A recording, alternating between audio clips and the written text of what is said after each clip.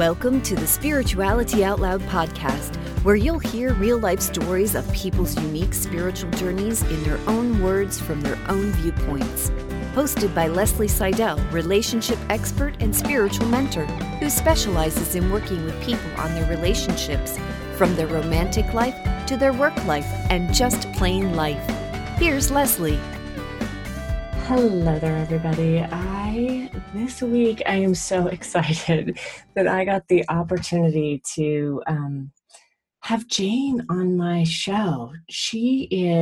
Her bio, right, is that she's the founder of a coach's business school, a global coaching and development company with a focus on residents as the key driver of individual and organizational success. She is one of the world's most exclusive business coaches, and her clients are by invitation and referral only. She has worked with CEOs and senior executive teams from around the world, best-selling authors, and trailblazing coaches. But what I gotta say is this was one of my favorite interviews. This woman, I just felt such a kindred spirit with her. I enjoyed this conversation so much, and I enjoyed listening to her grit and grace on her path. And I've sent this out to some friends and said, you have to listen to this woman's story. And so I'm so excited to finally make this public. Please enjoy. And I can't wait. Leave a comment. I would love to hear what you guys think, because this was one of my favorite interviews. So enjoy. Here's Jayne. Hi, Jayne. How are you today? I'm really good. Thanks, Leslie. Yeah, looking forward to the conversation. Me too. We just talked before we pushed record, and this idea that you are just as interested in what's going to come out of your mouth as I am, right? We'll see what happens. Yeah, who knows? Yeah. Who knows what the plan is for us today? Exactly. So we start in the podcast where we always start, which is the beginning, or whatever. So what do you remember growing up? Was your spiritual or religious upbringing, or not just that, but what was your experience of that? Do you remember growing up? Yeah, I do. And it's interesting the way that you just described it, because, when you said my spiritual path as a child, the first thing that came to me was I always felt like the black sheep in my family, always. I always felt very different to my family. In terms of religion, my mom was Catholic. She'd been brought up with a strong Roman Catholic background. But she'd actually kind of shunned it as an adult because she lived in fear of things like death and being a sinner and going to hell and, the angel of death, and all these things that she was taught as a child absolutely filled her with fear. And so I didn't really have much religion in my childhood at all. Apart from at school, I was brought up in England, so we have Church of England, which is Christianity.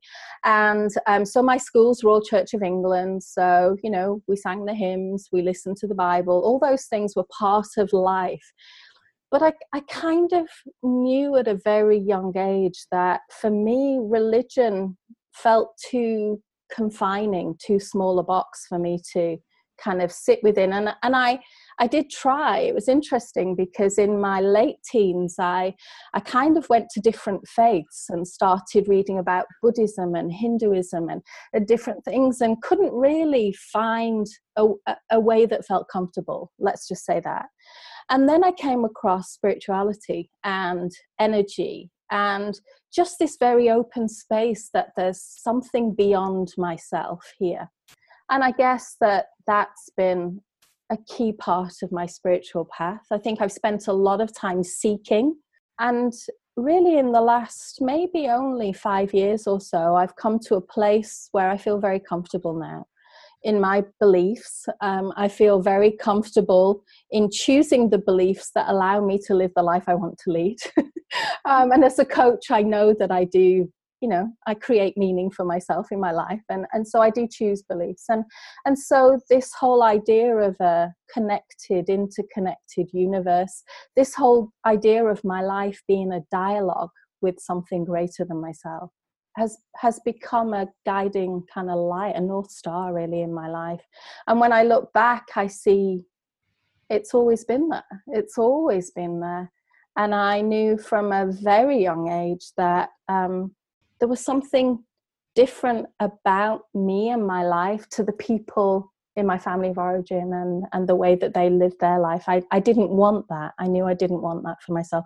I wanted something else. I didn't know what it was. I'm still not sure I completely know what it is I want, but I just knew it was different.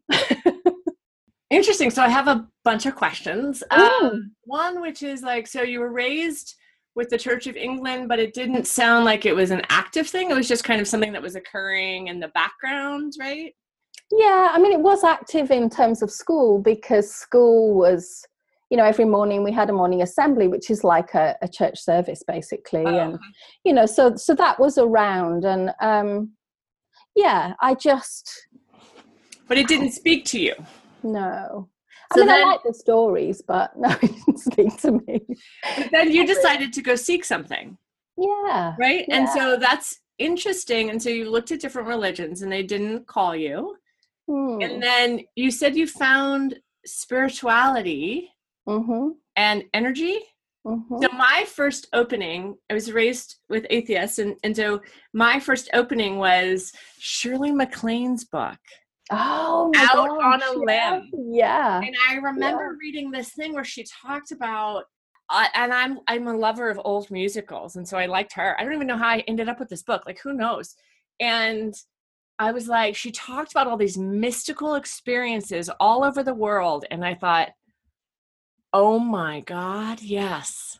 And I remember feeling a little secretive about it. Like, people are gonna not necessarily like this. So I don't know why I talked about it, because this was like 14, 15, 16 or something like that.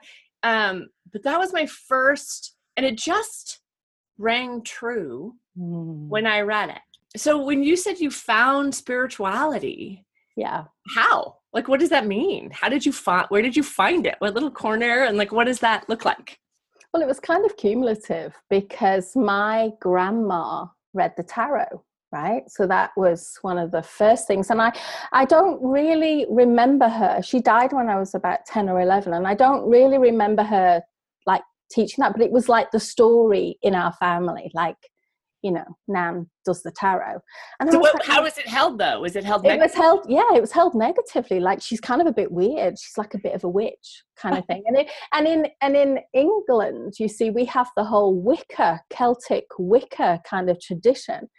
And so I was very interested in the fact that my nan did tarot. Like, what's tarot and why is it so bad? And, you know, like, it was treated a bit like voodoo. It was like, so I started reading, like, before my teenage years, about tarot and what that meant.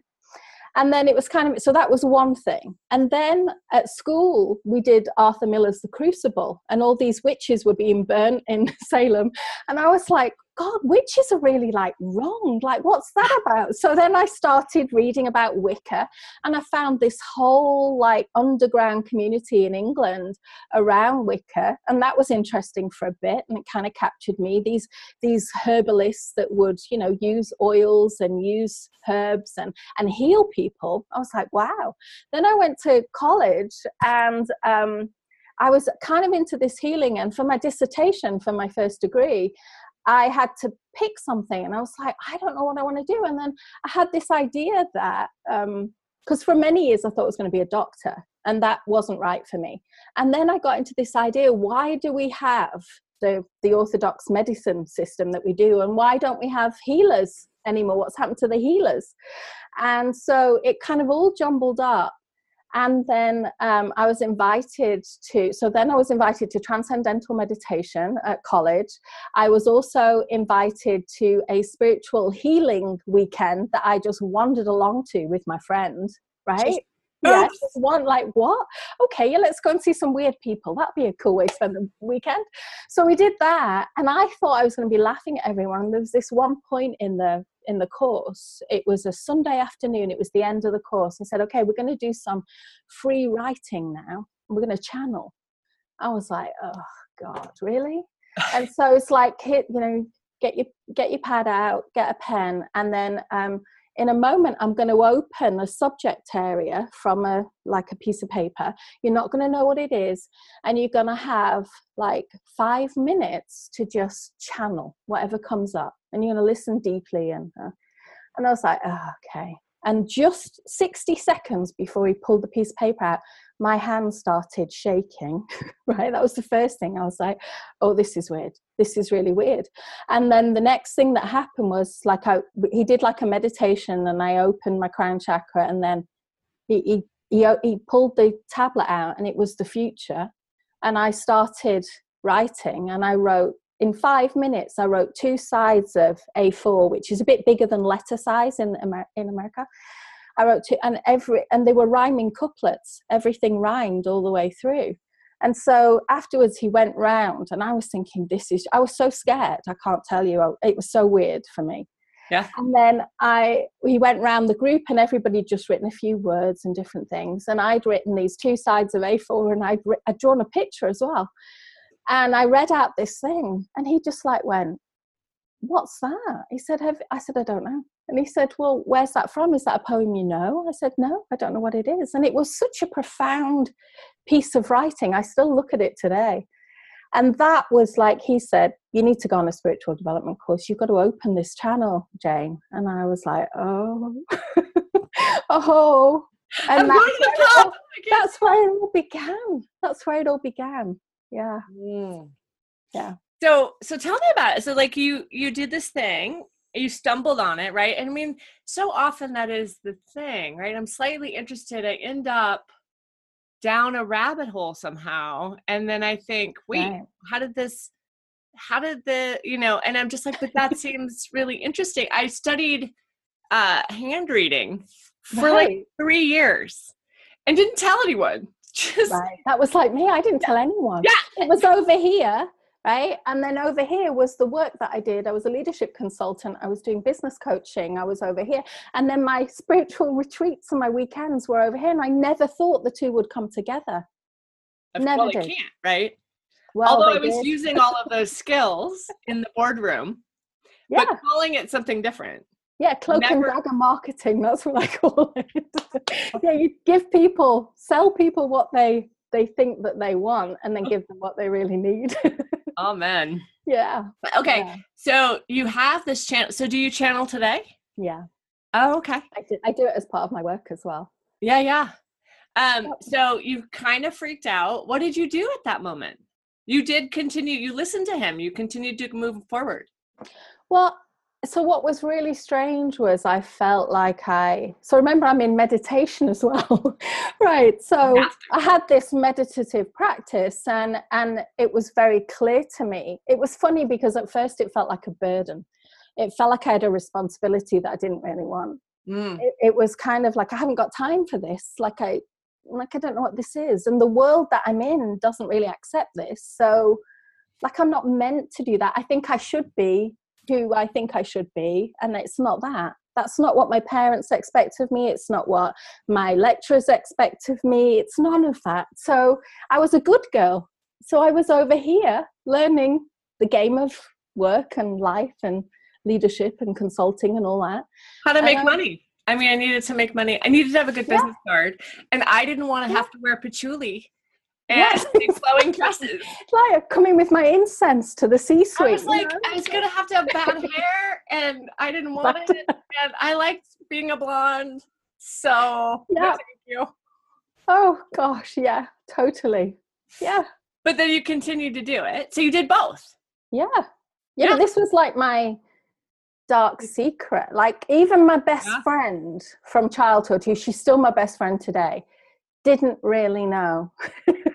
Except for when she got ill or something, and I'd give her some oils, or because I was on that in the early days, I was on the healing side. So I learned herbalism and aromatherapy and crystals and all the different things that we use to make it okay to be spiritual. So those were the early days. Okay. So I love that. I mean, we are very similar. It was very important. I was doing mergers and acquisitions, and that was paying for all these courses, right? That was good. utilizing my intuition and my ability to read a room in these like super corporate experiences. Yeah. And having this moment where I would go to these, and I realized that my boss was doing it too, but he wasn't naming it. Right. And we would go to these meetings and I would leave the executive team meetings and he would say like, what happened in that meeting for you? Right. And I was like, well, don't you know? Like, I just thought it was so bizarre that he was asking me these questions and I would answer it and he would just like listen to me and really, and I didn't understand. Right. And then I finally got, so anyway, enough about me. So what happened next? So you have these two alternate worlds going on, right? Yeah. Both sounding successful. Yeah. Yeah. Well, yeah. I don't know that I'd measure the spiritual one in terms of success, but yeah. I mean, yeah, I know. You're doing it, you're learning, you're having fun, you're going forward. Yeah, definitely. Yeah. And the first time they came together, and I didn't do it naturally. No, so I was a consulting occupational psychologist. I used to do a lot of psychometrics and I'd give people feedback, and I'd be reading their scores. And it was in the old days before you used to get like a printout from the data analyst or whatever online with everything. It was all done manually. And then I had to interpret the scores manually because this was way back in the early 90s.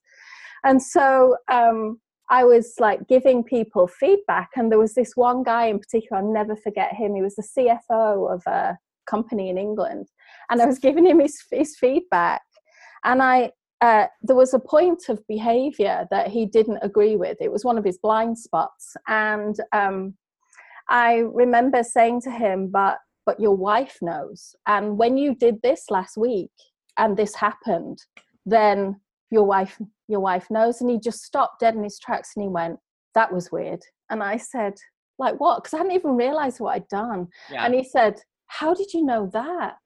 And I was like, well, I was just kind of taking a guess and I was just interpreting the score.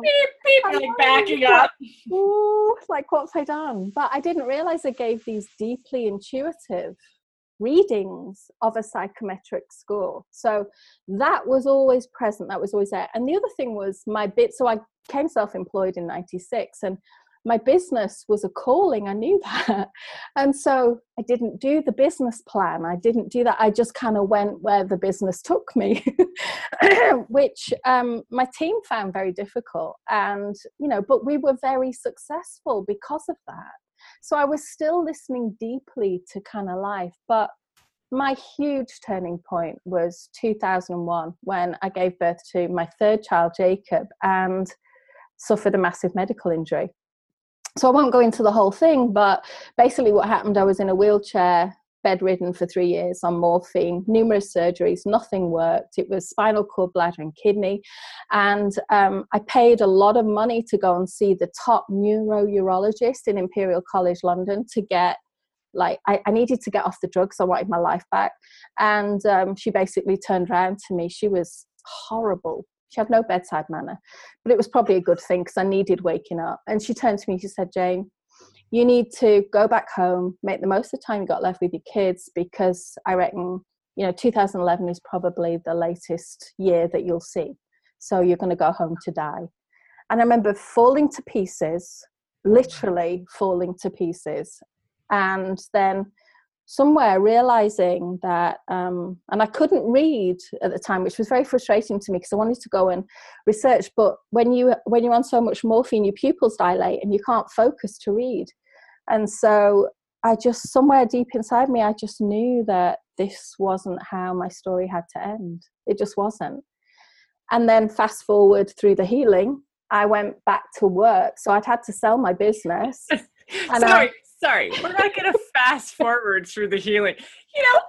Oh God! Happened, and then let me just freeway through that. No. You're not going to let me. Hold on a second. Okay. So one, I really appreciate the fact that morphine and those kinds of drugs really cut us off. Yeah. From spirit, right? And so I can appreciate how A, you're in physical pain, but B, you also now have this cutoff to a part of your. Well, I mean, tell me about that. That wasn't my experience. Actually. Okay. So my experience was it cut me off from physical life, and I went into the whole spiritual thing because it was the inner journey was the only thing I had. And so for me, even though I was on morphine, somehow I was able to be free internally in a way I'd never had the space or time to be before. And it was a deeper connection to the things that, I mean, I'd say mattered most, but I don't know if I mean that really, because in the time it felt anything but that, because I couldn't be with my kids. I wasn't a mother to my children. I wasn't a consultant anymore. I wasn't a coach. I wasn't a wife or a friend or a daughter or a mother or any of these things I'd known myself to be. But when those things fall away, like when life is taken from you, what's left? And that was all I had left, was my essence, who I was, and even more than that, who I am. But the big thing that got me through was not my connection to a higher self or anything. It was more of this idea that the potential energy was still there. It was still inside. And so as long as I had potential, I had hope. And so as long as the hope was there, I could keep stepping forward. But it was not a comfortable place to be at all. I mean, like, I had carers that had to bathe me. I couldn't do anything. And I was catheterizing like 6 times a day, bleeding profusely every time I did it. Oh, it was horrendous. And not only that, I had the medical establishment telling me that catheterization didn't hurt. There is no pain. There is not a pain syndrome around catheterization. So I had people negating what I was going through. And that was horrible. Horrible. And so I don't know if this is the word you would use, but kind of broken down in such an immense way. Yeah. How do you crawl out of that? So the first very honest thing to say is I didn't think I would. Right? I really didn't. Yeah. And so I had to, and I have a personality preference that lives in the future. I'm very visionary. I love like what's not yet here, and I like shaping that. And so that was a key part of my personality. And when that was taken away, when you're given a terminal diagnosis and that's taken away, that was really hard. And so I didn't think I would crawl out of it, but I had this sense that there was a bottom. And it sounds funny to say, but like we have the metaphors, don't we? Rock bottom, bottom of the barrel. Like I just thought, and this is literally what happened to me, because I know change. Like I knew it in my head, right? I knew healing. I knew that in my head, but I didn't know it in my body, and I wasn't embodying it. So I had to learn all the theories and things I already knew. I kind of had to start to live them. So I know that the change curve goes down before it goes up, right? The grief curve does that. All the curves do that. Mm-hmm. So I made it a point to get, see, it sounds really weird, as bad as it could get so that I could come out the other side. And every time I thought it was at rock bottom, I was shown that I wasn't. And that's a really hard place to be when it gets even worse the next week. And then it gets even worse the next week. And you're thinking it can't possibly get any worse than this. And then it does. And I've learned never to say that.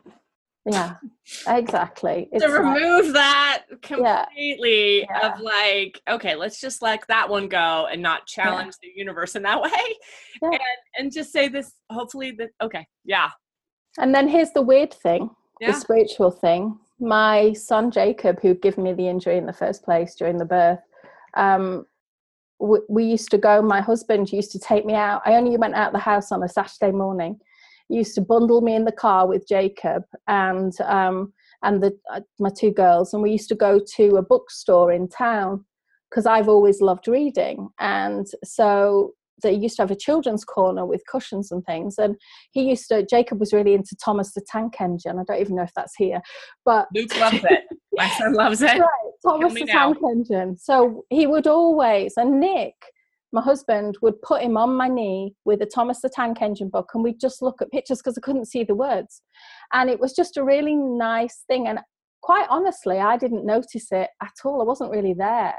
But Nick thought this was a good thing for Jacob, so we did it every Saturday morning. And then this Saturday morning, Jacob was allowed to pick one of the little books, and he could have that and then take it home.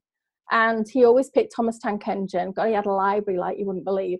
And so he'd pick a Thomas Tank Engine. We'd read this book this day, and Nick told me about the day, and he said no, he wouldn't. By the till, there was a book on promotion, and he wanted the Rainbow book. And Nick said to him, like, that's an adult book. Like, what do you want that book for? And he said, well, because mummy needs the Rainbow. It's for mummy. And so we bought the book, took it home, and Jacob kept saying, I want mummy to read it. I want mummy to read it. And like, mummy couldn't read it because I couldn't focus. So it was on my nightstand for, I've no idea how long, but it was there a lot. And every night Jacob would say, we want to read the Rainbow book, and we didn't. And then one day we did. And somehow I managed to focus enough to get a little bit out.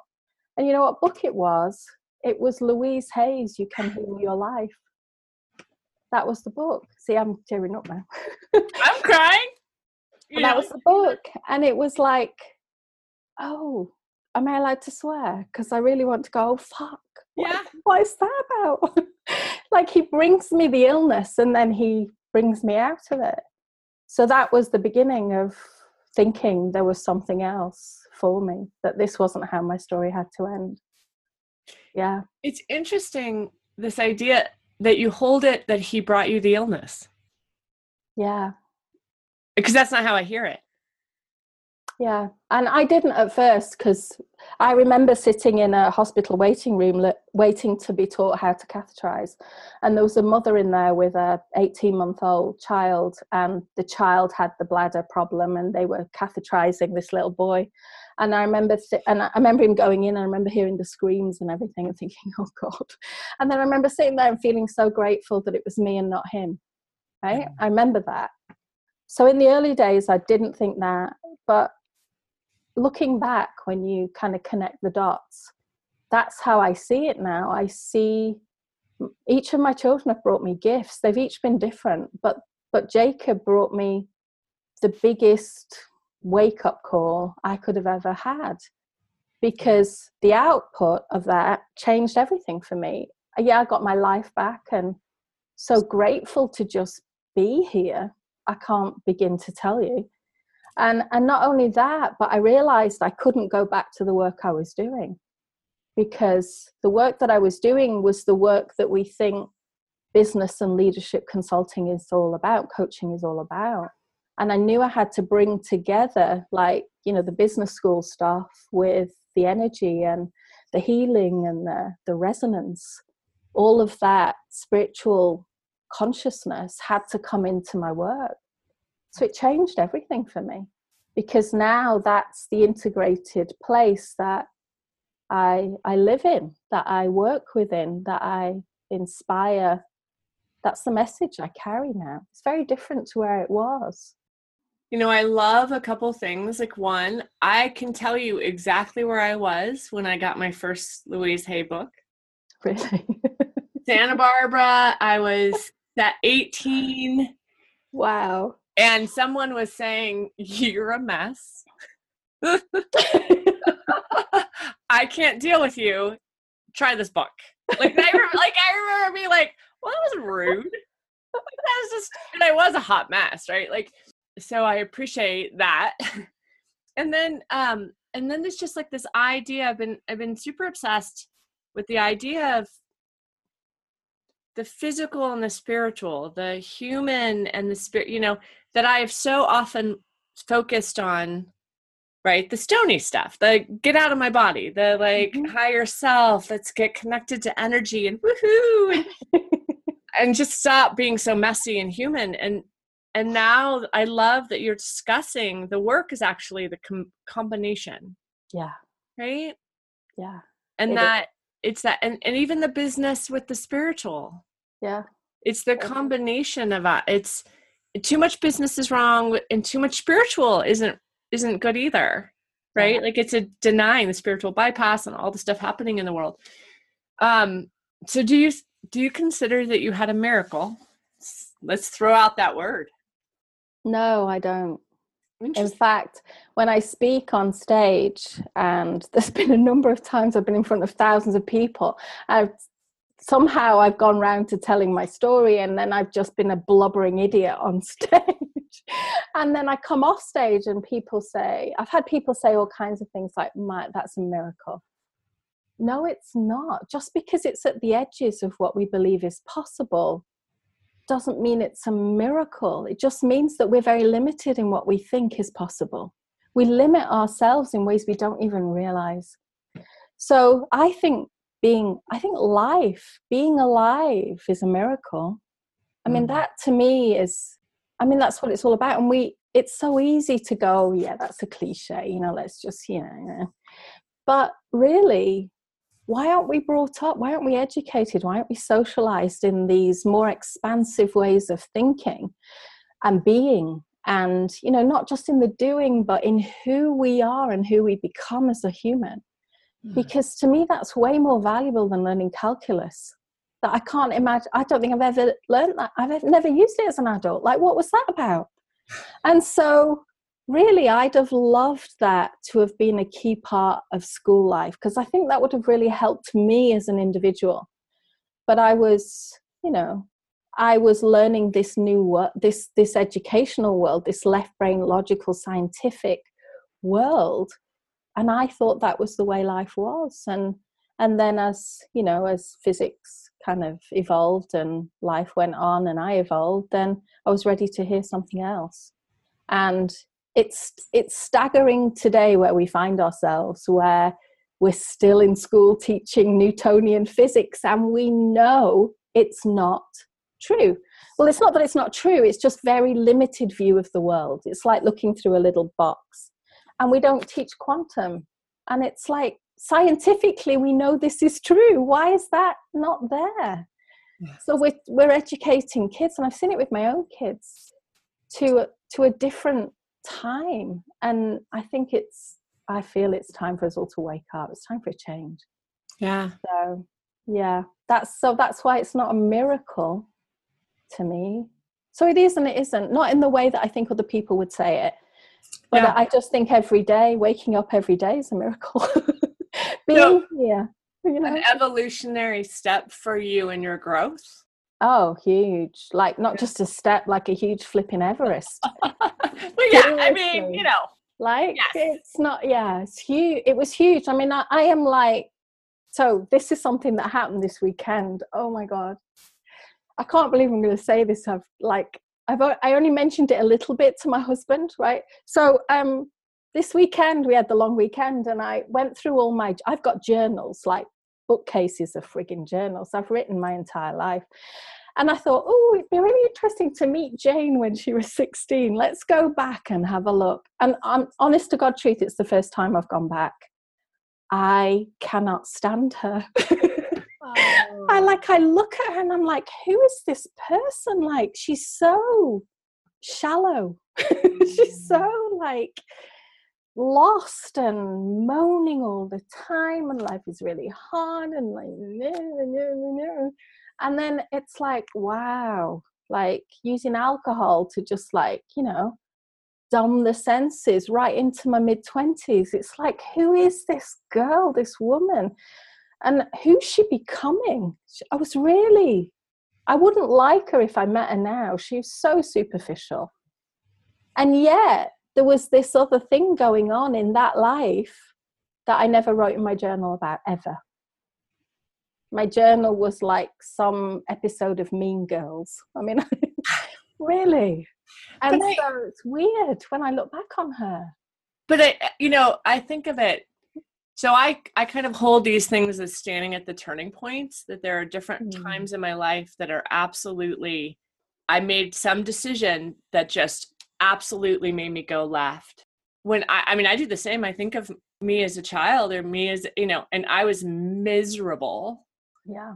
With very little reason to be, I mean, I was handed a lot of golden tickets, and yet I kind of like, if I were to see that girl walking down the street, Like I would imagine she's out there in the world because she's so different from who I am today. And then I get so sad sometimes at the wastedness of that time. Yeah. Yeah. But could I be here without that? I don't know. Right. And so that's the other piece. You know, I met my husband later and whatever. And I just think, God, why didn't we meet when we were 20 and we could have done this thing and it would have been amazing.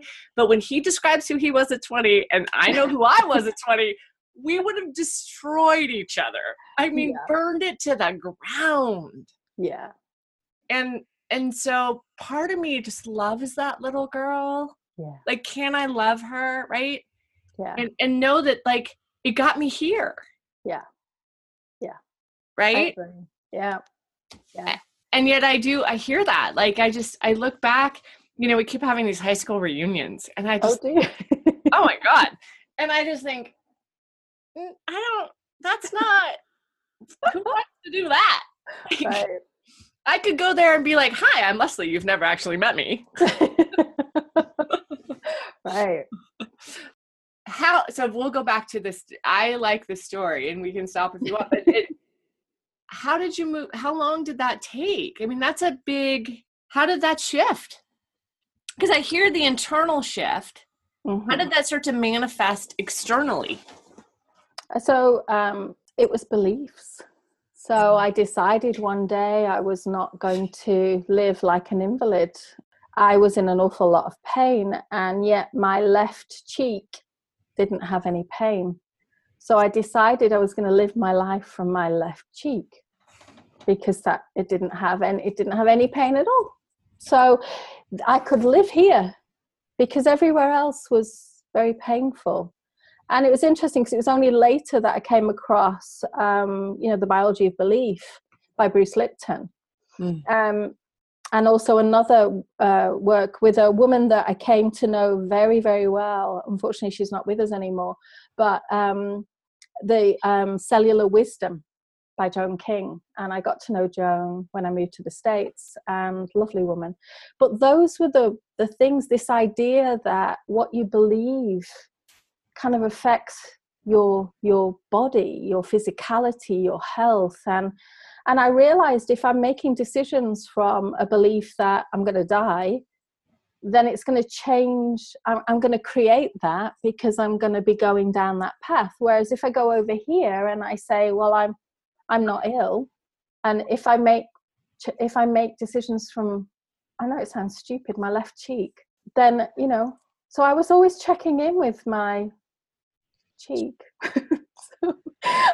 But it was basically, for me, that was like, okay, so I'm going to be the healthy Jayne in the future person, and she's going to show me. She already knows how to get through this, so I'm just going to put her in charge inside and let, the ill Jayne, just relax into the background, and, the morphine-fueled Jayne and the one that's crying all the time because she's so broken that she's not got a life, and she, they're fine, and you can just sit in the background, and now future Jayne's going to take over. There was no easy path, is the other thing to say. I tried a number of alternative therapies, and it was a combination of different things that helped. And one of the biggest things was taking the Oriental view of medicine rather than what we have in the West here, and starting to work with my energy and my meridians, and starting to open. That's the best word, open to life. And even if I was dying, there was this massive realization I had that up until the point at which I die, it's still life. Yeah. So is this what I want to be doing? And it wasn't what I wanted, but it was so hard. I couldn't walk. I had to learn to walk again. Yeah. It was so hard thinking, all I want to do is just go for a walk with my kids or have a picnic in the park or something.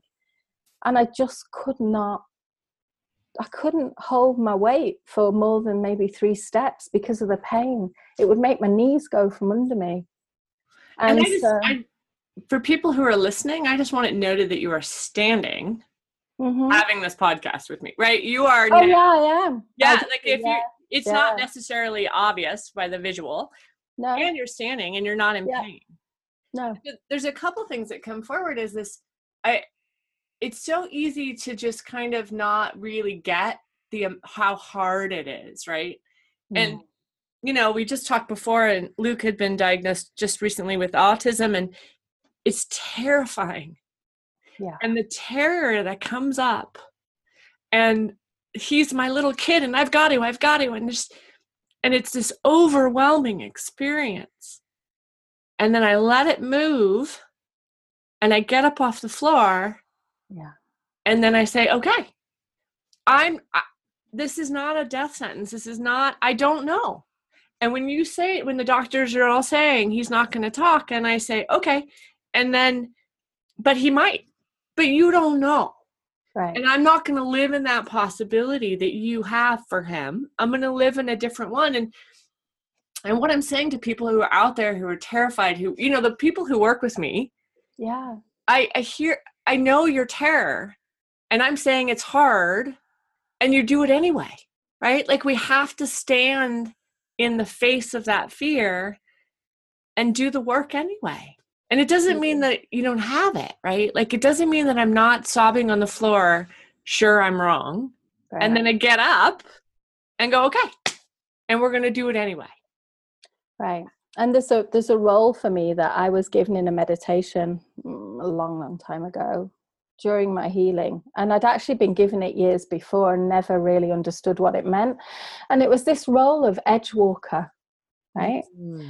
And if you look it up, it's an old shaman term. And actually, when I came to the US, I mentioned it on a keynote speech, and one of my colleagues called me up and said, you know, a woman that's written a book on this. And so I want to honor Judy Neal, because she runs Edgewalkers International. And, we've had some great conversations, great friends now.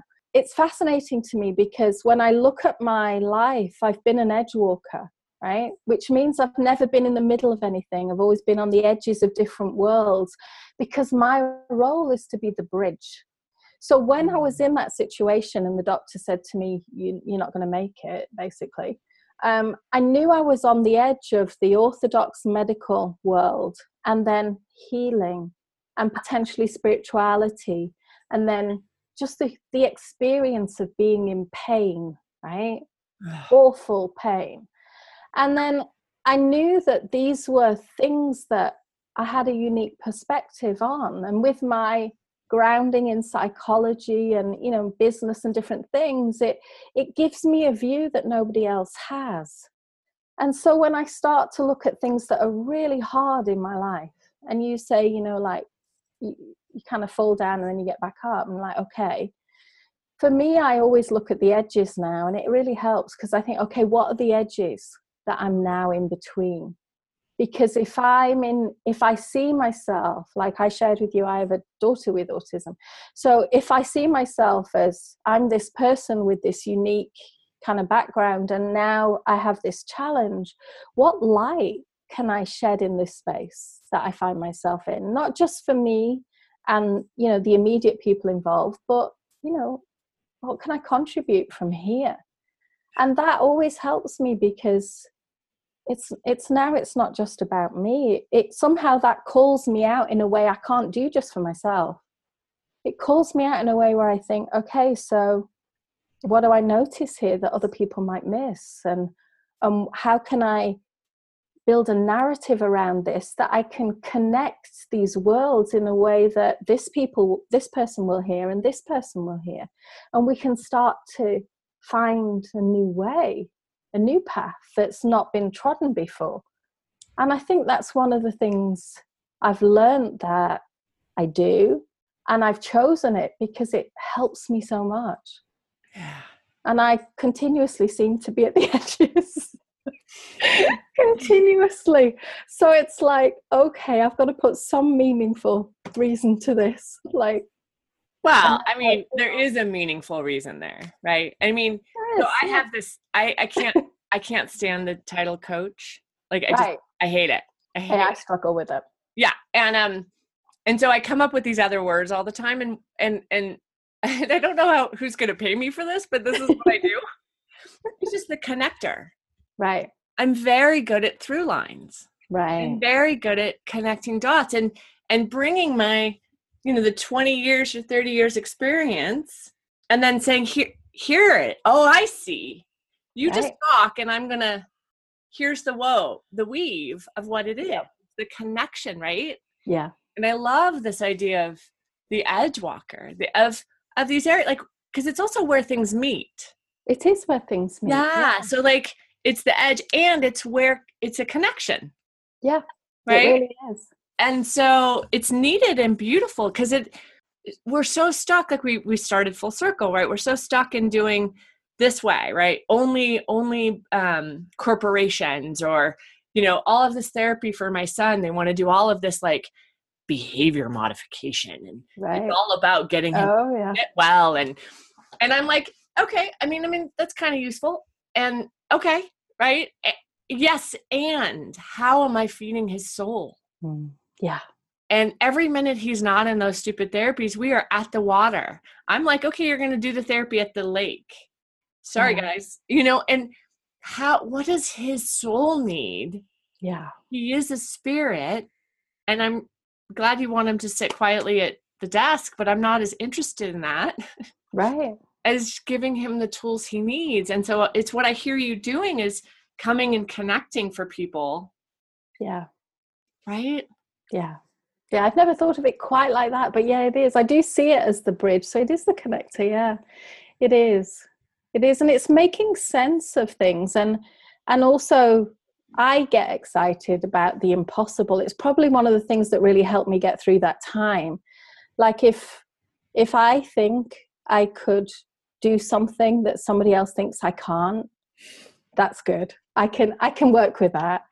Like, I love that. That's been a driver of mine for many years, and I'm sure will continue to be. And sometimes it brings out the rebel in me, but it's very much like, if you tell me I can't do it, I'm going to do it. If you tell me I can do it, I'll probably get bored too quickly. That's stubbornness, right? That stubborn part of me that's like, oh, you said I can't, I'll show you. Here I go. And now at least when I was a kid, I had no consciousness about it. So the people would make me do random stuff. Yeah. And now at least I have some choice. Like, is that really the right thing? But it's a useful skill. It totally is. And so one of the things that happened to me in this space was, when I was really ill, I tried to get into one of the top pain management rehabilitation centers in the UK. And you have to go through an application process, because they have to make sure that you're well enough for their program. So I went through so you go for a residential weekend, and basically I was refused. I was told I was not well enough. I needed a carer with me, blah, blah, blah, blah. So I wouldn't be able to go on the program. So I was rejected by this top consultant in the UK, right? Fast forward. Before I left the UK to come to the US, I was like this. And so I thought, well, just before I let go of the national health system and go into the American system, let me just go and see if there's anything else I need to be aware of here about the future. So I went to see him again. I walk into his room. Remember, last time he saw me, I was in a wheelchair, could barely sit up straight. I was drooling and not good. And I walked in and he didn't recognize me. And he had he said, I think somebody's given me the wrong file. And he said, what's your name? And I said, Jayne Warrilow. And he went, Jayne?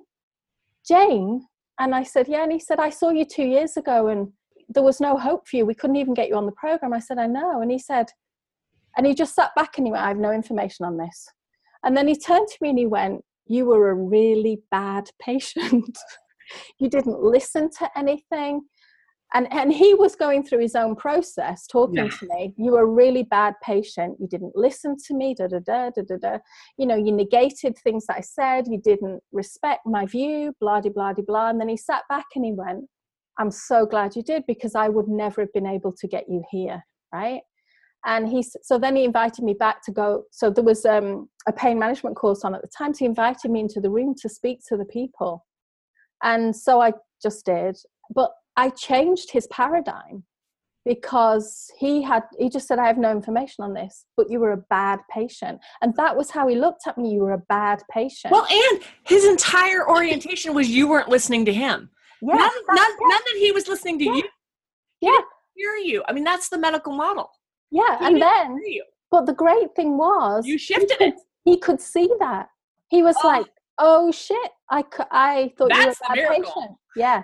And so for me, that's where I like to play with people. It's in that space of, it feels to me like an opening. There's an opening here. I can show something in a way that this person's going to get.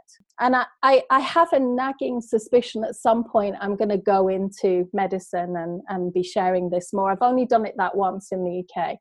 But I feel there's something that's needed in the healthcare system around this space. And, it won't be as amazing for other people because they didn't see me back then.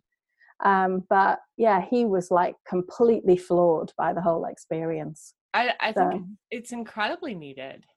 Yeah. Right? Like I'm so tired of living in this medical model where it's either or. Right. Right. And I have to walk around with people who won't talk to each other. Exactly. Trying to bridge this gap. Oh yeah. And I remember giving birth to my son and the doctor came in and said, "We don't allow you to push longer than 3 months." And I remember looking at like, allow me? Who the hell are you? Like, how are you allowing me to do anything? Like, and it was just like, and had he not said that, like, yep, it would have been a different experience. But it's just like that was the argument. Like, I know about your body better. Yeah. It's the authority model.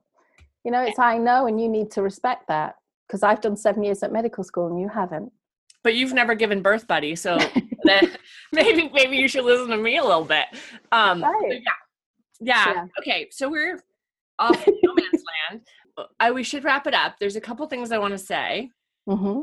One, which is in the liner notes at coachleslie.com/podcast, we will have the books that you mentioned and links to you because I adore you. I am so grateful. Thank you. And your story. And I just, thank you. And thank you for you wanted to go one way and I pushed you another, but so I really appreciate that. Yeah, I appreciate that. Thank you for your honesty and your life experience. And do you have anything more that you feel called to share? There's just one thing. Mm-hmm. And it's, if you ever find yourself, if you're listening to this and you ever find yourself in a space where you think there's no way out and life feels really heavy for whatever reason, and you feel hopeless and helpless and maybe even worthless, just know that that's just one perception. There are multiple perspectives around you. And if you can just look around you, there'll be someone or there'll be something, there'll be some light that you can hold on to that can help you to just take that one step. That's all. When I thought I was going to have to heal, that felt like a really, really long road up a mountain I didn't think I could climb. But actually looking back, I just had to keep moving. That was it. I just had to keep taking one step. And on the days where I didn't fall back. I just stayed still and rested. And then the next day, okay, now I can just take one more step. So just know the potential for your life is still there as long as you're breathing, and wherever there's breath, there's life. So look around you. There'll always be someone or something that can help. What is your left cheek? Exactly. Yeah. And knowing that there are going to be angels and signs or like whatever, this little kid finding the book. Yeah, exactly. And we can never know everything. We just can't. So there's always a potential for more. There's always something. And just because we don't know it doesn't mean it doesn't exist. Yeah. Maybe it's your gift, your calling to find it. Yeah. That's it. Again, thank you so much for sharing your story. No, Leslie, it's been a pleasure. It really has. It really has. All right. Bye now. Bye. Thank you for listening. Please subscribe so you never miss an episode of Spirituality Out Loud. Be sure to rate us, review us, and like us on Facebook, and share us with your friends.